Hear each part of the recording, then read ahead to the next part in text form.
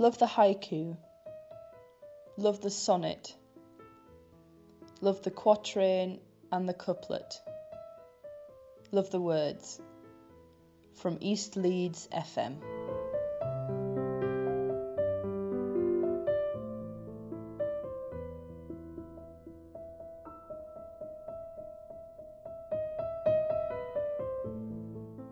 I've got loads of pictures. I know, I've seen some of your photos. You don't look like her. You haven't seen me in my really mini skirt, have you? I am? Yeah. Not the very mini. My hot Mini pants. skirt. And she was on a motorbike then.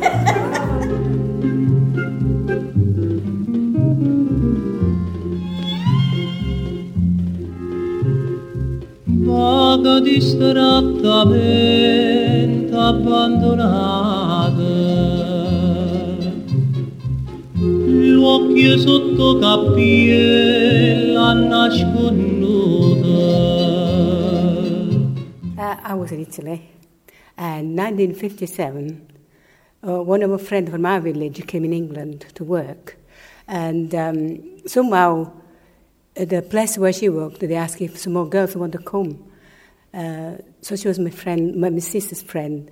She she told us, want to come? Yeah, so we came here, 1957, with 4 years contract to work in the mills with textile. So we set off 3rd of June, we reached in Leeds, 7th of June, about 1 o'clock at night. And they came, took us to the hostel, and the next few days they showed around the working, what kind of jobs and this and that. I didn't expect what I saw, big factory, because I never see anything like that where I come from. All those machines and so on. It was a bit scary, but I was not scary another way because I had my older sister with me and all the friends from a village. When we came, was about 12 from the same village, same time. So it was nice in one way, but then I started missing my parents. My mum was special because we never went outside the door. I was very happy, first of all, to be joining my parents who I had not seen for 7 years. Although they were in contact with us, I had the best of both worlds, wonderful grandparents, and my parents used to send parcels and money and my pocket money, so I had the best of both worlds. But I was equally happy to come and join my parents. My sister had come in the February and I came in the August of the same year. And then I was, was like a little show off. Oh, I'm going to England to all my school friends. Oh, I'm going to England. And it was just lovely for a 14-year-old.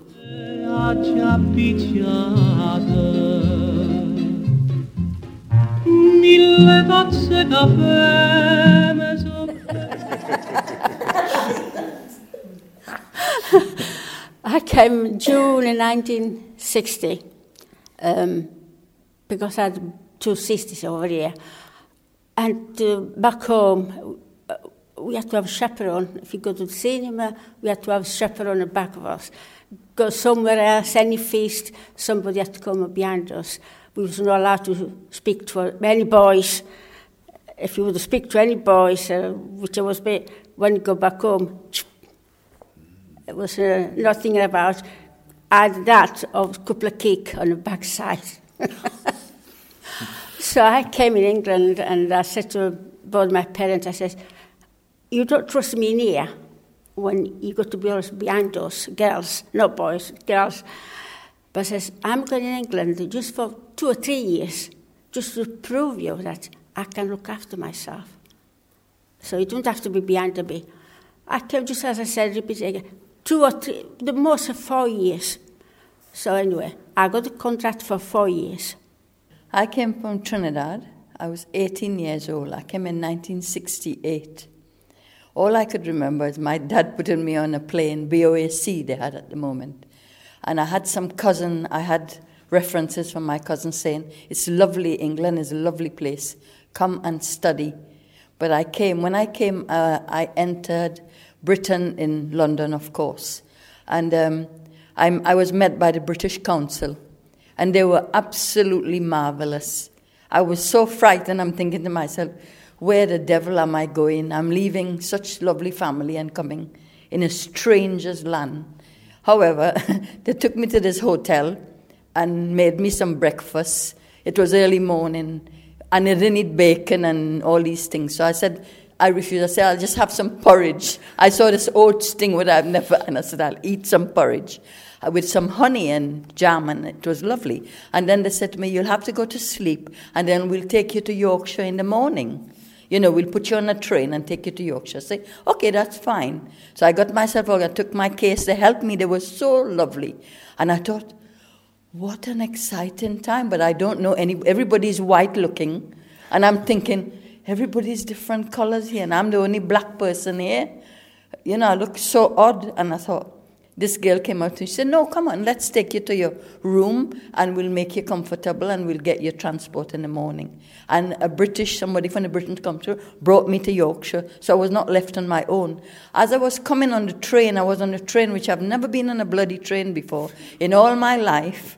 So I got on this train and I'm coming up to Yorkshire and I'm thinking, oh my goodness, I think I'm going to go back home. I'm going to turn back to London and go back home. But he was like a gentleman. He said, no, he kept telling me, have some coffee. I said, I don't drink coffee.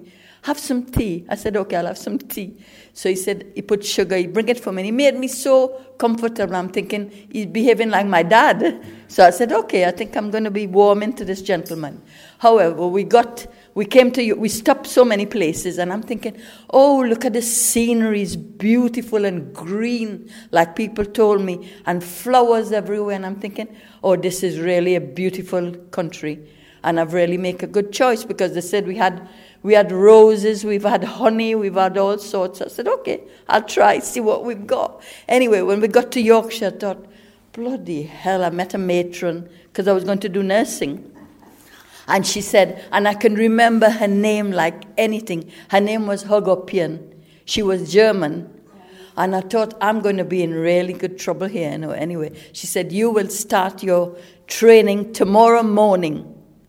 I said, introduce me to all the other chaps and girls, and they were all white. I was the only black girl there. And I'm thinking to myself, what do I do with my hair? I had long hair. How do I comb my hair to go to do nursing? I had no hairpins, I had nothing, I had to wear a hat. And I thought to myself, oh my God, I'm in such a mess. I'm saying to the matron, I said, you think I can go back home tomorrow? She said, no. I think Miss Ramkisoon, she called me by my surname, you will have to stay here. Your father has made a contract for you, and you've got enough GCs, you've got through the British Council, you can do your nursing. So I said, but I came to do law. She said to me, well, you can decide what you want to do later on. Anyway, as we went on, she got so nice to me because I was frightened of her, very scared of this blonde lady. I've never seen a blonde lady in my life. And she said to me, you will be fine. Tomorrow morning, we'll sort you out. And I thought, she's going to sort me. What is she going to do to me? Anyway, she said, you're going to meet these girls and these boys, and you all introduce yourself, and you all go and sit and have a good chat, and tomorrow we all have to start studying. So I was okay. I did love the country, but I didn't like the cold, because I was thinking to myself, I didn't bring enough knickers to keep me warm. Because when I came in England, I didn't expect it would be so cold in the wintertime. I loved the summer, but not the winter, because we have seen a bit of snow back home, but on the same day, it come and gone. But in here, when it came, in the 60s and 70s, there was a lot of snow, as we know. Snow and ice, and fog. That was, which we never see the fogs back home, never. But that really scared me, the fog. The snow wasn't bad, but the fog was terrible. It put me off. And the first Christmas, it was so lovely. We went to church, midnight mass in Pudsey. Coming back home, all the girls, not you. No. It was singing in Italian. This beautiful, and the sister came with us, That's right. And he was singing, and everybody opened the door, come in. They will give us oranges, apples, all that. They liked us singing in Italian, beautiful. And the sister, she couldn't stop laughing, say how nice it is for this girl. We enjoyed every minute of it, that first Christmas. Then it started to come snow. The snow, my God, was that big. We were laughing. So we never see snow. It was just a bit, when we saw that snow, was playing outside like the children throwing the snow at each other. The sisters, no good. We loved it.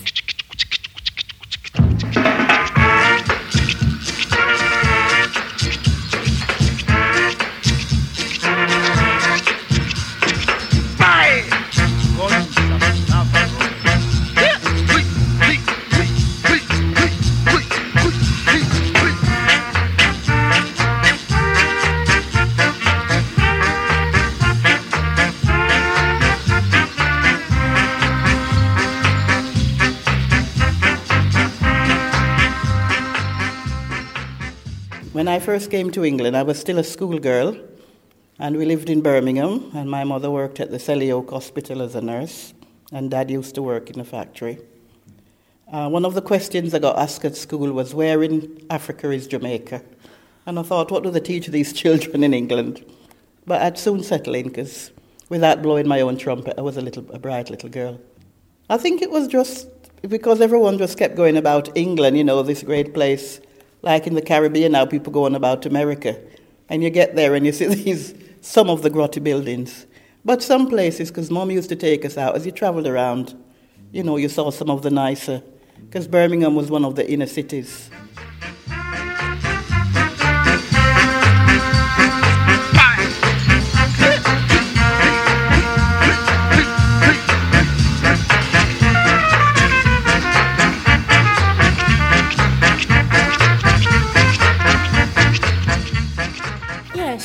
Except when we came, we could not find no pasta, we could not find oil, we could not find nothing as Italian. Yeah. So in Chapeltown Road, I opened an Italian shop there. And slowly, we start to find some Italian food and so on. But you miss your home for 3 or 4 years. You never settle in this country. Yeah. It doesn't matter which country. You especially also girls, because we've never been away from home. Especially on a special occasion like Christmas, Easter, August, special feast. That's when you was feel a bit sorry for ourselves, weeping a bit, and that's obviously we miss the friend, we miss the parents. No matter how much you argue with the parents when you're there, but when you're away, you miss them so much. But once you get married, obviously, a life change. And, say, oh yes, I miss home, I miss my parents, but now I'm married, I've got my own family. So you start to get back, away from thinking, oh, I want to go back home. My home is here now. I just don't know, that when we came, that year, 1957, I don't know what's happened that time. I was feeling happy in one way, and then I felt so sorry to leave home. My mother, she said always, you'll be all right. She was calling me pagliaccio, means, clown. You'll be okay. She said. Anyway, when I came, we didn't like that bread. Yeah. Sliced bread. So I said, right, what I can do? I wrote to my mom, send some yeast. Yes. She sent yeast, and we started to make our own bread. Yeah. That's it. And that's I used to make mine too. Every weekend, I used to bring a bit, because she got married, she lived in Leeds, what's it called, Roundy Road. Roundy Road, behind the blind school I used to live. So when I used to make the bread, every weekend almost, I used to bring a nice loaf of bread for nice and fresh. When we first they start to make the bread, the matron, she was absolutely horrible. She says, you got to stop making bread. But anyway, somebody said something to the office. They said, the girls, they don't like English bread, sliced bread at them days. So they said they start to make their own bread. But the matron, she's against it. So anyway, she got the message, the sister, to say, let the girls make their own bread. At least we know they're here and they're happy and they keep themselves more occupied, so they don't miss too much at home, because they start to make their own food And that's how we began to make our bread. And everybody was happy with that. But when I came in the August, it was not too cold. But then I got the culture shock when the winter came. And the food that's available now, there was no Caribbean food. So all the nice mangoes and sugar cane and guineps and all the things that we had in the Caribbean, there was not available. And I thought, I want to go back home. It's cold and I'm hungry. Mom used to buy the grapes and make apple pies, and we survive on rice and corned beef. And she said, well, can't send you back home now. Then she was working at Selly Oak Hospital, earning £48 per month. So I just got on with it. Yeah. I fitted into school very nicely. The teachers was, you're from the Caribbean and you're so intelligent, And I'm thinking, well, what do you expect?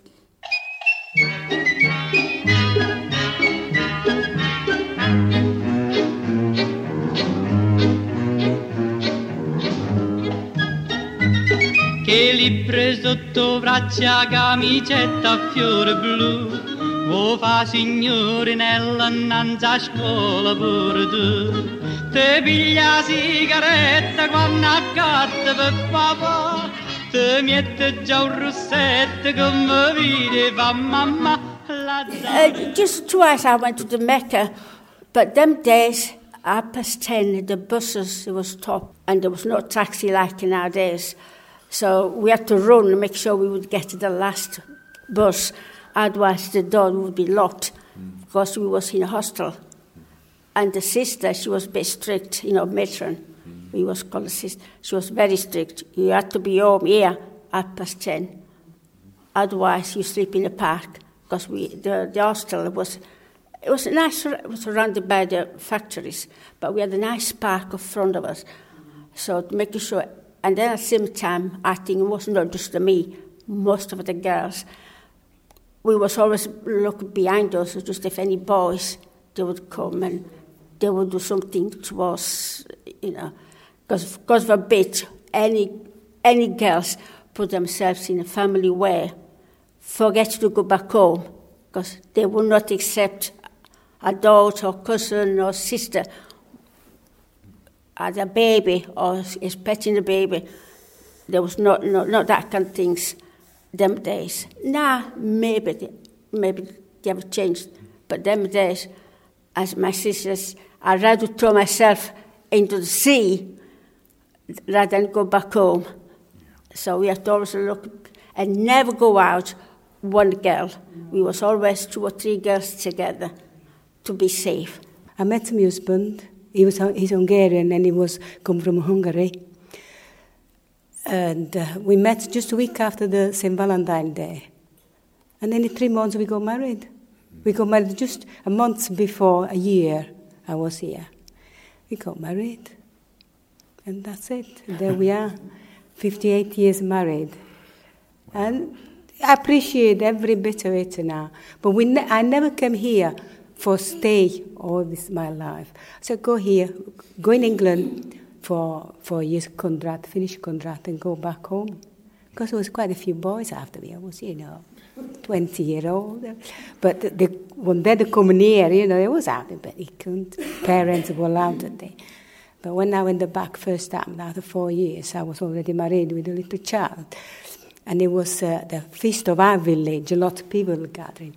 And so this boy, one of them said, "Hey, Ursula, can I come and talk to your dad?" I said, "About what?" To go out together. I said, "I'm sorry, I'm married." "You're not." I said, "Yes, I am married." I said, "That's my little girl. That's my husband." Oh, they go heartbroken. I said, "That's it." Vicina scuola do Gesù, Lazzare, perdo tempo appresso a te.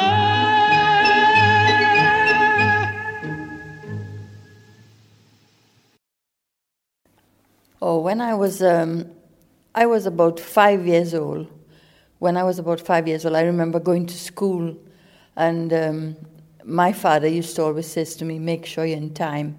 And we had a farm anyway. We had cows and goats and chickens, and yes, and this is in Trinidad. we were well off. I mean, my dad was a well-off man because he worked for the oil field and he mixed with a lot of foreign people, mainly people from America. All the American people used to come because we had Chaguarama base. When they had the wartime, they had to come and reside in our one country. And this is a part of Port of Spain. They call it Chaguaramas. And these people were very friendly with us, and they used to come on an evening, and the gentlemen and the ladies, they bring the wife, and they were very nice. And I grew up with a nice family because my father was very strict. My mother was very strict, but my mother was very placid. My father was the beast. I would call him the beast because whatever he said goes. Because he had 6 girl children.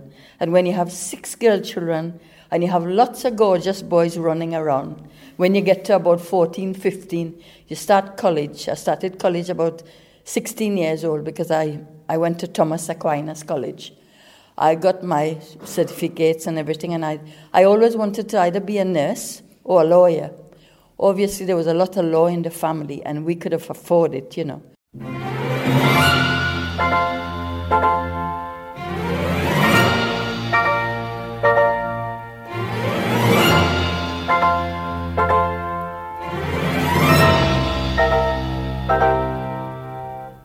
Non ho l'età per amarti, non ho l'età. I come from a small village called Bellona. Come from a big family, 3 sisters and 5 brothers. It was a bit hard, but a nice, homely, parents was around for everything. So when I started school, I managed to do 3 years of school, to be a big family, because at the same time we had a shop and some farm. So my mother, she could not manage to work in the shop, cook and wash for a family of 10. So I was about 11, and my father says, Michelina, I'm sorry we got to leave school. I cried my bucket. I was doing so well at school and so on. I said, but why? He said, because you're the youngest and you're very capable to work in the shop. So you work in the shop while your 2 sisters, you got to work in the farm, either for us or for other people. So I was working in the shop at 11 years of age. I was very, very bitter about it. Until today, I'm still, Se tu vorrai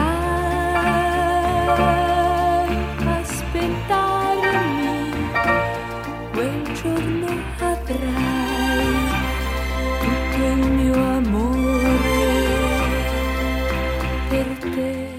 It was imposed on me. I wanted to study. It was very, very clever school. And the teacher came to my father because he was home, otherwise he wouldn't have been home, he would have been working abroad. They're saying yes, well, government, if somebody is well off at school, the government give you so much money to proceed to school, get further.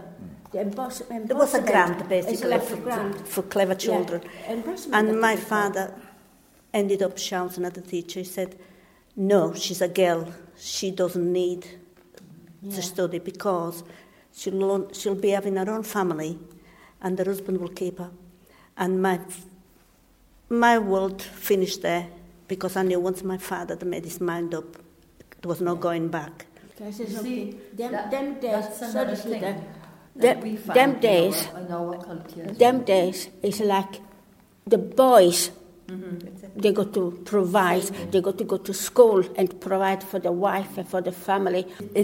It sounds the same what you just said about boys and girls, because us being 6 sisters, 6 girls and 4 boys, the boys had more privilege because fathers all think that the boys will bring something better to the family, whereas the girls will get... When I was ready, I already got my papers, and my father came from work one day, and he said to me, I've seen a lovely young man, he works with me, he got a good job, and I would like to marry you to him. I said, Dad, over my dead body, I said, you marrying me at 17 years old? I'm going to England. So he said to me, where did you get that idea? I said, you've already know I don't want to stay here. I want to go abroad. He said, this boy is very nice. He will look after you. He's very well off. I said, he has a lovely car. I said, I don't care what he's got. I've got my papers. I've got my passport because my uncle was a judge. That's my father brother. And what I said to my uncle, I said, without Dad knowing, get all these papers done for me quickly. Come with me. We go to Port of Spain. That's the head office. And we go to the White House and everything done. And I came home and I said to my dad, I remember he bring this guy home from work. They came together and he said to me, oh, there's a chap wants to have a word with you. I said, me? I said, anyway, first of all, I don't like him. He's too black. He's not tall enough and I don't like him. Take him outside, get him out. Anyway, my dad said, you haven't seen, it's not his colour. He's got a good job. He's got family. I said, I don't care, Dad. And I didn't say it like that. And I walk away, and my dad said to me, I am not buying you a plane ticket. I don't know how you're going to go. But I used to work part-time for a cosmetic firm as well. And I used to go to work at 9 o'clock in the morning and finish at 12 to go to my classes. And I used to sell like lipstick and perfume and all these things. And I used to save my money. And I saved my money. And I said to Dad, I've got enough money to buy a plane ticket. He said, don't worry, daughter, you will go to England. I know you want to go to England. I'll send you to England. And that was it. And that's what my husband always said to me. He always puts that to me. He said, Sita, he said, you know what your dad said to you? It was a right thing he said to you. You were too naughty. He said, you give you a BOSC ticket, a one-way ticket, so that I could marry you. I don't know how I can describe. When my father was a musician, them days when somebody was dying in a village, they always called the band to take the body to cemetery. One week, nobody died. And my mother, she could not do the shopping cash. She had to get shopping on credit. So she knew the lady from the shop. She asked, she says, the lady says, oh, don't worry, she says, I understand, blah, blah. My mother, she prays, she says, please, God, she says, but don't get me wrong, God, but please take some old people, because this week, as you know, I was doing shopping on the credit. She says, I don't want to do it again. So the week after, 2 people died. So, and my father's been called both times, but one of them, it was a very, very rich family. So whoever went, after the body, they all got paid. So my father got paid twice for the same funeral. One because he was a musician, and another one because he was taking the body to the... So that particular week, my mother, she could do shopping, pay the cash the week before, did shopping on that week, and to put a bit of money away. She says, just a few days in future, nobody will die. So I got a bit of money away to pay my... And that is true.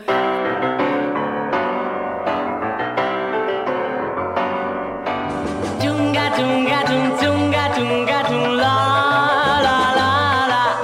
Tunga, tunga, tunga, tunga, tunga, la, la, la, la, la. Andavo a 100 all'ora per trovare la bimba mia, Andavo a 100 all'ora per cantare la serenata, blem, blem, blem, blem, blem, blem, blem, blem. E non vedevo l'ora di baciare la bocca sua, Ma si brucia il motore nel bel mezzo della via, blem, blem. A lot of beans, cannellini, we used to grow our own. But then, obviously, if there was some surplus, you could sell some. If not, you would keep for all year round. And then one night you do just beans, another night with dandelions. Not grown wild, but growing in your own land, but there's not much pollution. And we used to get them. Or the greens, which I didn't even know the name of it. And that was wonderful. And because pasta, rice, pasta with the beans, rice with the beans. And my grandma cooked what she liked. And my favourite dish was stewed pork with tomato sauce. I loved that. As soon as I used to come from school, that's the dish my grandma would was serving me with. He used to say to us, you know, I think it's time you went to college and it's time you learn to cook. Go and learn to cook. Let your mom show you how to make a good West Indian dish on India. So we used to make nice. He used to show us. My dad used to cook. He was a lovely cook because he used to bring some big salmon and bring turkey. And we never seen turkey in our life because we have chicken, but we didn't have turkey. And these Americans used to bring it for us. And my dad used to know how to stuff it and how to cook it and how to put it in the oven. But we didn't have an oven. You want to know how we cook our turkey? We had a fireside, like they do the log fire. And he had like a pot. And he made holes, of course he was an Indian. He put holes on top and he put a piece of galvanized and he put the turkey, then wrap it. And that would roast lovely on the fire, on a steak. And that's how we cook. And we call that a fireside at home. And we could put 2 pots and cook on it. Although we had stove, that was the best way to cook. I think as we get old, we start to appreciate more and more the past. Obviously, at the time, we didn't realise the parents, they were so strict, so don't do this, don't do that. But as we get old, we are parents, we are grandparents, and we got to know why the parents, especially them days, it was very, very hard. They had to be a little bit strict to preserve the honour. Because if any girls, especially, them days, they would put themselves in a family where they rather to kill that girl, but not to put the shame on their face. So we had to walk on the edge of the knife. And I think I know why, because nowadays they take everything for granted. In here, same everywhere else. Easy come and easy go. But them days, if a girl lose the best part of her body, virginity, she's not pure anymore. So no any other boy will marry her. My childhood was idyllic. We lived on the foot of the hill where my father broke the rock to build his own house. He was an exceptional man. But I loved my dad. He was such a just man. He never judged anyone. And he resented a lot of things in his life. And he told me once that you never marry someone rich than you are, because forever they think he'll be superior to you. And that's why I liked my husband, because my husband didn't have anything. Corro a piedi da te, sono 100 chilometri che io faccio per te. Andavo a 100 all'ora per trovare la bimba mia, yeah. Andavo a 100 all'ora per cantare la serenata, blem, blem, blem, blem, blem, blem. Chunga, chunga, chunga. When my husband came to Italy, I was 16. I met him. And my auntie asked me to look after him. So I didn't think about him at all. I couldn't speak or anything. When he came back for the second time around, I began to see him. I loved his gentle ways. And I loved his hands. And he always had a shirt folded up his elbow. I thought, isn't he lovely? And he always smoked, and he tried to hide a cigarette because my father told him that he shouldn't smoke so much. And he used to come to dinner every other night. I was totally ignorant about boys, to be honest. And when he asked me to marry him, my father must have known, because if you bring me, because I suppose our father will know. As I said to him, if you come back to Italy after we've been to England to see your mum, I'll marry you because I want to stay here. This is my life. And when I got married, priority for me is to buy my own house. Because I don't want to pay, and I can never say this is my house. Rather than pay for somebody else, the rent, I'll pay my own mortgage. And I worked very, very hard to achieve what I want to achieve. But somebody said to me one day, says, how come all the foreigner people, most of them are buy a house, they can afford to buy a house? I turned around and says, I called them sons, I don't want to use the words, because he was a bit nasty man. I says, my house and the work, that's all journey I know. I don't know Fort Green. I don't know any other pub which I'm going to waste my money. I bought my house because I want to keep my children under the roof, the one which I buy it. That's why we can afford to buy a house, because we're not going to waste our money in public house. I think as I get older, as I age, I find I appreciate my parents so much better, because I see that the sacrifice they did for us to make sure we were well educated, we were all fed well, and we were all looked after well. And in life you prosper because you make your own journey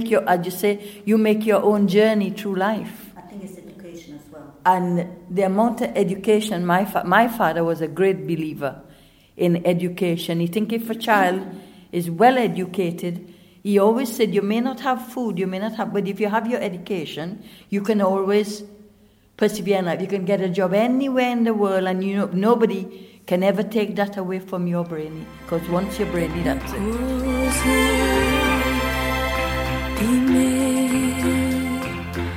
Lascia che io viva un amore romantico nell'attesa che venga quel giorno, ma ora no,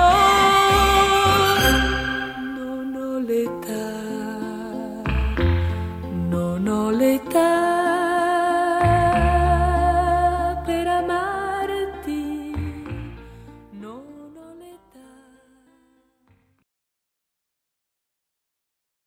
Certificate of registration.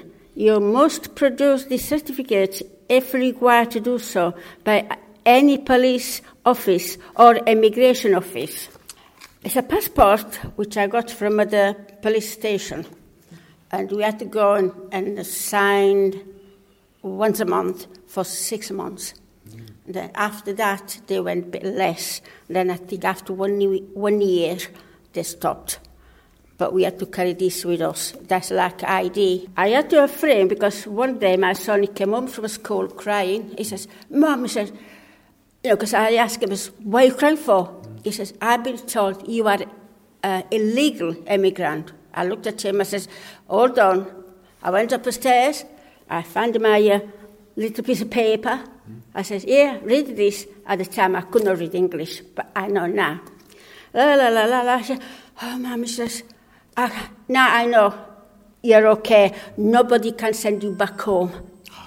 I said, they only can send me back home if I murder somebody. Then they send me back home. Otherwise, as long as I be myself, I'm okay. But I said, when I came in England, I'm not British, I'm not English. I go in England, and I respected the Queen, and I respected the country, and I have done ever since.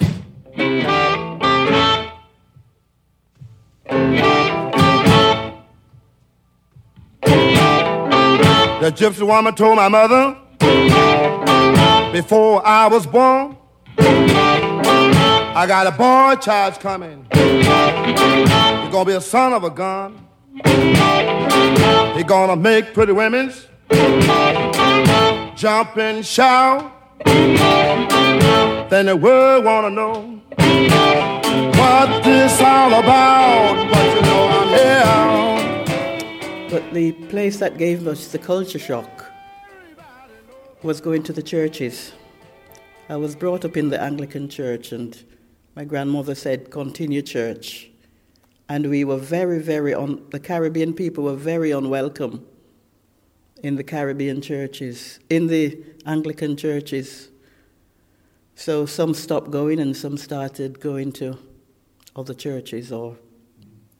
But then it was the time of the racism with the Teddy Boys, and the racism at that time was very blatant. And Enoch Powell used to preach his river of blood speech. And one of the saying, which I'm sure you would have heard, no blacks, no Irish, no dogs, if you went to get an accommodation. So most people, the banks wouldn't lend you any money, they were racist as well. I mean, work was readily available. I was still at school. Mom and Dad worked and they saved and bought a house. And that part of it was very horrific for most Caribbean people who we speak to. Well, not just the Caribbean people, I think, for the immigrants on a whole. Well, there was not that bad with those, actually. They was called us high-tie. I'll never forget that. They was called us spaghetti face. Spaghetti. If you were talking about spaghetti, they used to go, they didn't like spaghetti, but now they can't have enough and have spaghetti. But like I said, there was no bad with those, were there? No, there was no bad at all. Very good with those. But like I said, we worked very hard. $100. Don't you mess with me, but you don't care. Everybody knows me now. What do you call it? They put me on a machine, and some English ladies said, bloody hell. Bloody hell, a foreign girl goes on a machine and this and that. We here all these years just went on packing. So the lady hand, she said, yeah, because you're bloody stupid. Just right, because you're stupid, because she's foreign and she knows how to fill up the machine with the tubes. You don't even know how to pack in the tubes, toothpaste and all that. That's why she's clever, that's why she's there. That's it. Says, why she can't do this again? Because she's clever. Then says, they go to their own house and this and that. She says, yeah, because, you know, there was only one thing that they said, they go to their own house and say, yeah, you've been born and bred in this country, you're still in a corporation house. They only here a few years, they go to their own house. They work for it. They're not going on holiday in Blackpool every year and this and that. So they looked for house, home for family and for everything. I said, my husband said, so long we go roof above our head, that's all we want. We worked. Yeah. You work very hard to keep your home, and that's it. I didn't have any hostility because I lived in the nurses' home. You know, there was lots of, there was a few more West Indian girls some people come from different countries, part of the West Indies. But it was not my clan, you know what I mean? Then we got used to each other. I mixed with the white girls a lot because I could understand them and they could, you know, because the Bajan, the Jamaican, they all had a different kind of accent and I didn't understand them as well as, you know, I would have liked to. And I got on with the English girl very well, but I find the hostility when I did my training and when I was going to different wards. You know, when you go to different ward to do different part of your nursing, because you had to doing the general nursing. And some of the sisters, ward sisters, because, of course, I was on here trainee nursing, I'm doing my staff nurse. And they used to find that they give you the most menial tasks to do, because they think, probably because your hand is black, you might do the dirty job first, you know, that kind of thing. But it didn't worry me because I got on. And then I remembered when it was time for meal, I didn't like the canteen at all because I didn't like the meal. I used to cry because I miss my home so much. I didn't like the food. I had to cook because I was a vegetarian. And they used to tease me. They said, you're so skinny, you're going to fall in the snow, you know, sort of, because I was like this. But I only find hostility at mealtime, because I didn't eat pork or beef or nothing, you know. And they used to write on the board, like this, give this black bitch some food. But that's the only hostility. I never felt any other. It's past now, Zita. And I carried on, you know. And I got friendly with some of the white girls, and they said, don't worry about those stupid boys, we'll sort them out. You know, I don't know whether the boys was getting at me because I wasn't eating what they were eating. But then the hostility got lesser and lesser because I got braver. I had a bit of stamina. I started telling them, you bloody bastard, don't talk to me like that. You know, I got rude. I got rude like the British people, and I mixed with them. The more I mixed with them, the more I become like them. And because I was of a different clan and I was well brought up, you see, I never swear. And then when they called me the language, I thought, no, I'm not going to put up with it. So I got where I wanted to do. And then when I graduated, I thought to myself, I will show you white people what color I am really, what is really my color. And when I when I graduated and I got a post, a high post, and when I started bossing them around, you do this, you do that, they didn't like it. They didn't like it because I was an authority. And then when I started working, I told my dad, Dad, I'm happy now. He says, I know you are a fighter, he says, and you're intelligent. You'll get through. Many times I wanted to pack my bag and go home. So, okay, we moved to Leeds, and I said I would like to go into nursing.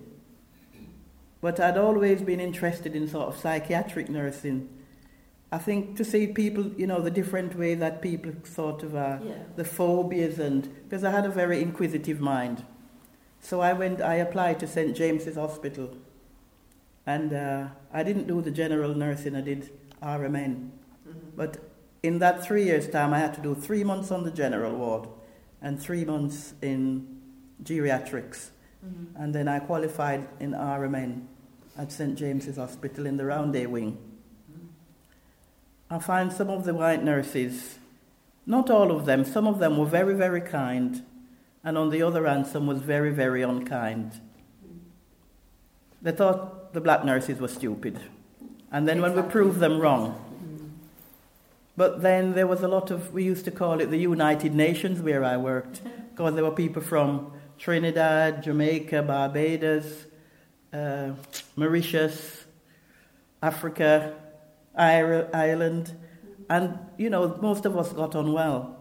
But what I found very upsetting was you went to look after her, because we gave very good care, and one nurse patient said, "Get your black hands off me, you bloody bastard." I felt it was really upsetting. And then another gentleman, I was looking after him, and he says, "I'm not getting dressed this morning, get your black hands off me." And then he said, "If it was the time when I was in Africa, I would have had the likes of you shot." Well, I will tell you something about that incident. Because I was in charge of the ward, and I had a gentleman, he was a diabetic, he was an insulin diabetic, and I was in charge, sister of the ward, and this gentleman had nobody else to give him his IV, which I had to do. And I went to give him, and he said to me, I said to one of the students, "Come, I'll assist you while you're giving it. I have to watch her, because she's training." And he said to me, "I'm not having I'm in charge all day of the ward, and I'm not having you, black bastard, putting your hand on me." So I rang my manager, because I had a manager. Her name was Joan Brazil. I can remember it like today. I said, "Joan," we were like this. We get on very well. I said, "Joan, I cannot give this so-and-so gentleman his medication, his antibiotic, because he wouldn't have it of me, because he calls me, I'm a black bat." So she came down, in such a bad temper she came down, and she said to this gentleman, if Sita, she called me Sita, she said, "If Sita does not give you this IV, you're going to die. You want to die, or you want her to put a black hand on you?" And she was so accommodating. She made me feel like I'm in heaven when she said that to me, because she made me feel good. And when the relative of his came, said, "Oh, she gave me. It's her who gave me the injection today." And the gentleman came to me, he said, "Thank you, Sita." That was the gentleman father. He came and said, "Thank you" to me. So you see, you get two sides of stories with one person. One person can give you two sides of a story. And sometimes it's a good side and it's a bad side. But I took it with a pinch of salt, because I'm broad-minded. I thought to myself, I'm here to stay, and I'm not going anywhere. And no one is letting me go. And if my father sent me here to study, I'm here to stay. And you either like it or you bloody lump it. And that's me.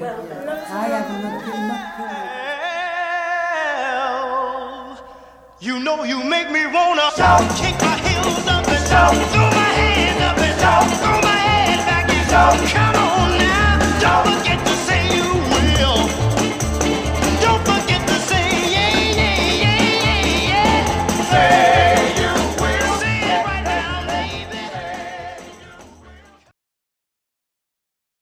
baby. My happiest time when I came in England, when we finished work at night time, we had so much fun in the hostel, and that been fun. With any girls, we used to play wrestling, we used to watch television, we used to dancing, we used to singing. That was my best time. The happiest time was after we've been married, we started children. The children was, 3 years, 4 years. And we used to go to the Polish club in Chaplalton. And every Saturday night we used to go there, the majority, and Sunday, possible. And we used to go dancing there, and it was really nice. People was very nice, meet all the different people and used to dancing. But the happiest time was mine when it was my 25th year's anniversary. My mum and dad came from Italy to celebrate, and the rest of my family. That was my best time I ever remember. Because when I got married, my mum and dad couldn't come, but they came at that time, and it was really, really nice.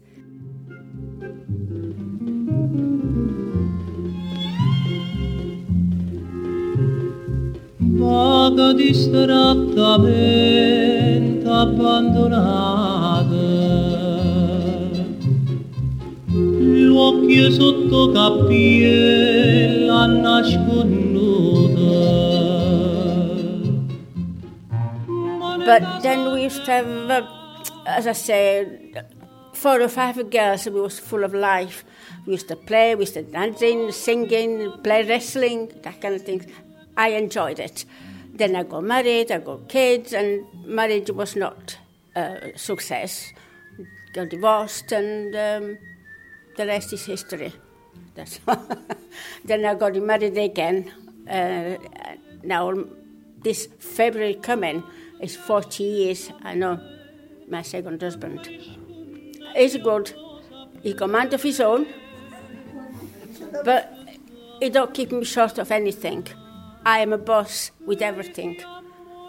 He's happy to be on his own in the garden. Gardening is a treasure. Is everything for him. This time of the year has been boring. I'm fed up. I'm fed up. We are all fed up this time of the year. Luna rossa, chi me sarà sincera. I love England, because I met my husband in England, and my husband is a different person altogether. The day I met him, he said to me, I don't come from a very rich family, you shouldn't be getting involved with me. He said, if I remember those were the words he said. He said, if I live under a banana tree, will you stay under there? I said, certainly will, because I'm in love with you. So that's my husband. He's lovely, I married him 45 years, and we've been together. If I didn't like him, I already kick him out the door. But he's lovely, man. He always said to me, you are too bossy, which I know I am sometimes. Like my friend laughed about me all the time, because I said, it doesn't really matter, get on with it, because I'll do what I have to do anyway. I'm a very independent person. I always was grateful for everything, and I was brought up by a grandmother, Jewish grandma and a Catholic grandmother, with 2 different opinions. But I never felt short of love. There was love everywhere. And I was happy. I loved the mountain. Still today, when I go back to Italy, the first thing I do, go for a walk on the mountain. I even been on the mountain at 5 o'clock in the morning and see the sunrise. It comes from between 2 mountains, which they go like this, and the first ray on your face is wonderful. But England has got the most beautiful grass, the little mountains, the little hills full of green grass. This takes my breath away. It was my birthday 3 years ago, and I said to my grandchildren, it's my birthday today, can you give me a treat? I want to reach that mountain on the very top. I said, but Grandma, there's a farmer there who has a shotgun. We're not supposed to walk there. I said, come on, we'll be all right. Thinking that they were kidding me because they didn't want to walk up the mountain. It was true, though. My daughter said, you're taking a risk. And plus there were cows and sheep. But they took me up there, and I felt privileged that they wanted to take me.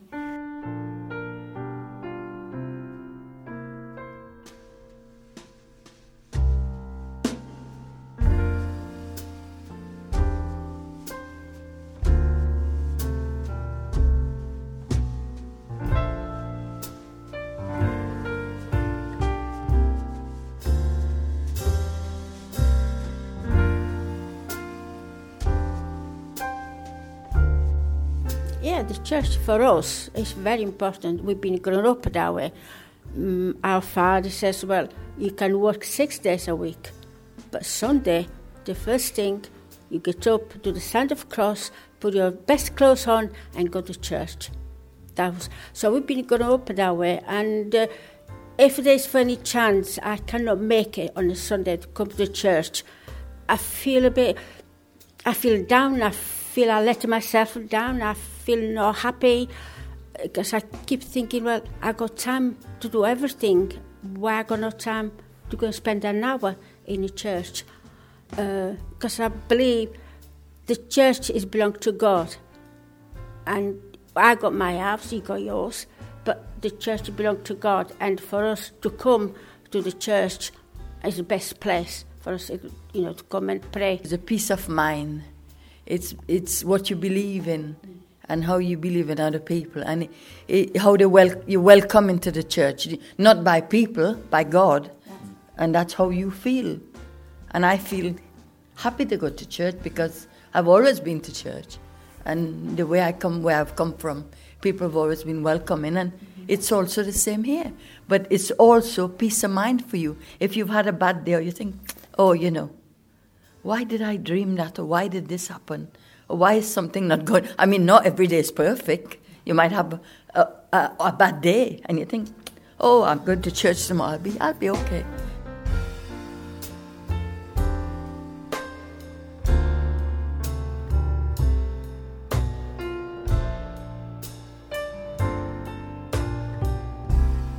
It's good in one way, but it's a bit hard. Sometimes, to be not English, some paper come through and this and that, and you don't understand it, you get a bit panicking. But my children says, Mom, don't worry, just, give us a ring and we come and sort it out for you. But they're not there straight away. And, you feel, that paper might need to sort it out. That's a little bit worries me. But apart of that, it's okay. But the kids, they're very, very good. They're very helpful. Yeah, we have no problem about that. I have regrets. But because I know it's been done for me by somebody else, like my parents, I'm trying to make up to it now, because you didn't want to be out to do something immoral. You wanted to be out to have fun with your friends. And now I've had lots of friends just for that reason. I'm catching up. I want to get what I was forced to miss. This is my time to be happy. Yeah. I really do everything. Like I'm going to see my daughter in Bath next week, the week after the 22nd. And I'm excited. Well, I'm still 100% Italian because I still got my passport, Italian passport. I says, well, either Italian or English. Deep down, I still feel I am Italian. But if anybody asks me which one to choose, obviously I choose England, because my children are here, my grandchildren are here, my great-grandchildren are here. I said, well, if I would take a British nationality, lots of people say, you still are bloody foreign. Oh, yeah, it's true. Unless I would put it on forehead, I am a British. I'm not Italian anymore. But I said, you know what, end of the day, it doesn't matter which one. I'm happy in here and forget about Italy. But I'm happy in here, in Yorkshire. And whenever we go somewhere, to coming back, the first time I see is Leeds. Oh, Leeds. Oh, that might... I'm so happy to see Leeds. Well, I've been in Leeds since 1960. We haven't been anywhere. We spent 4.5 years in Stanningley, got married, moved in Leeds, and I've been here ever since. Bought this house where I am in 1965, and I've been there ever since, and I'm happy there.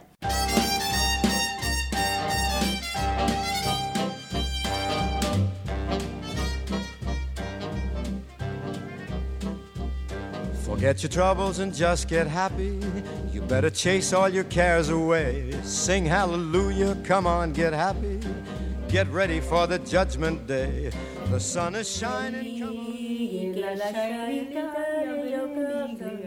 Stop being patriotic, you.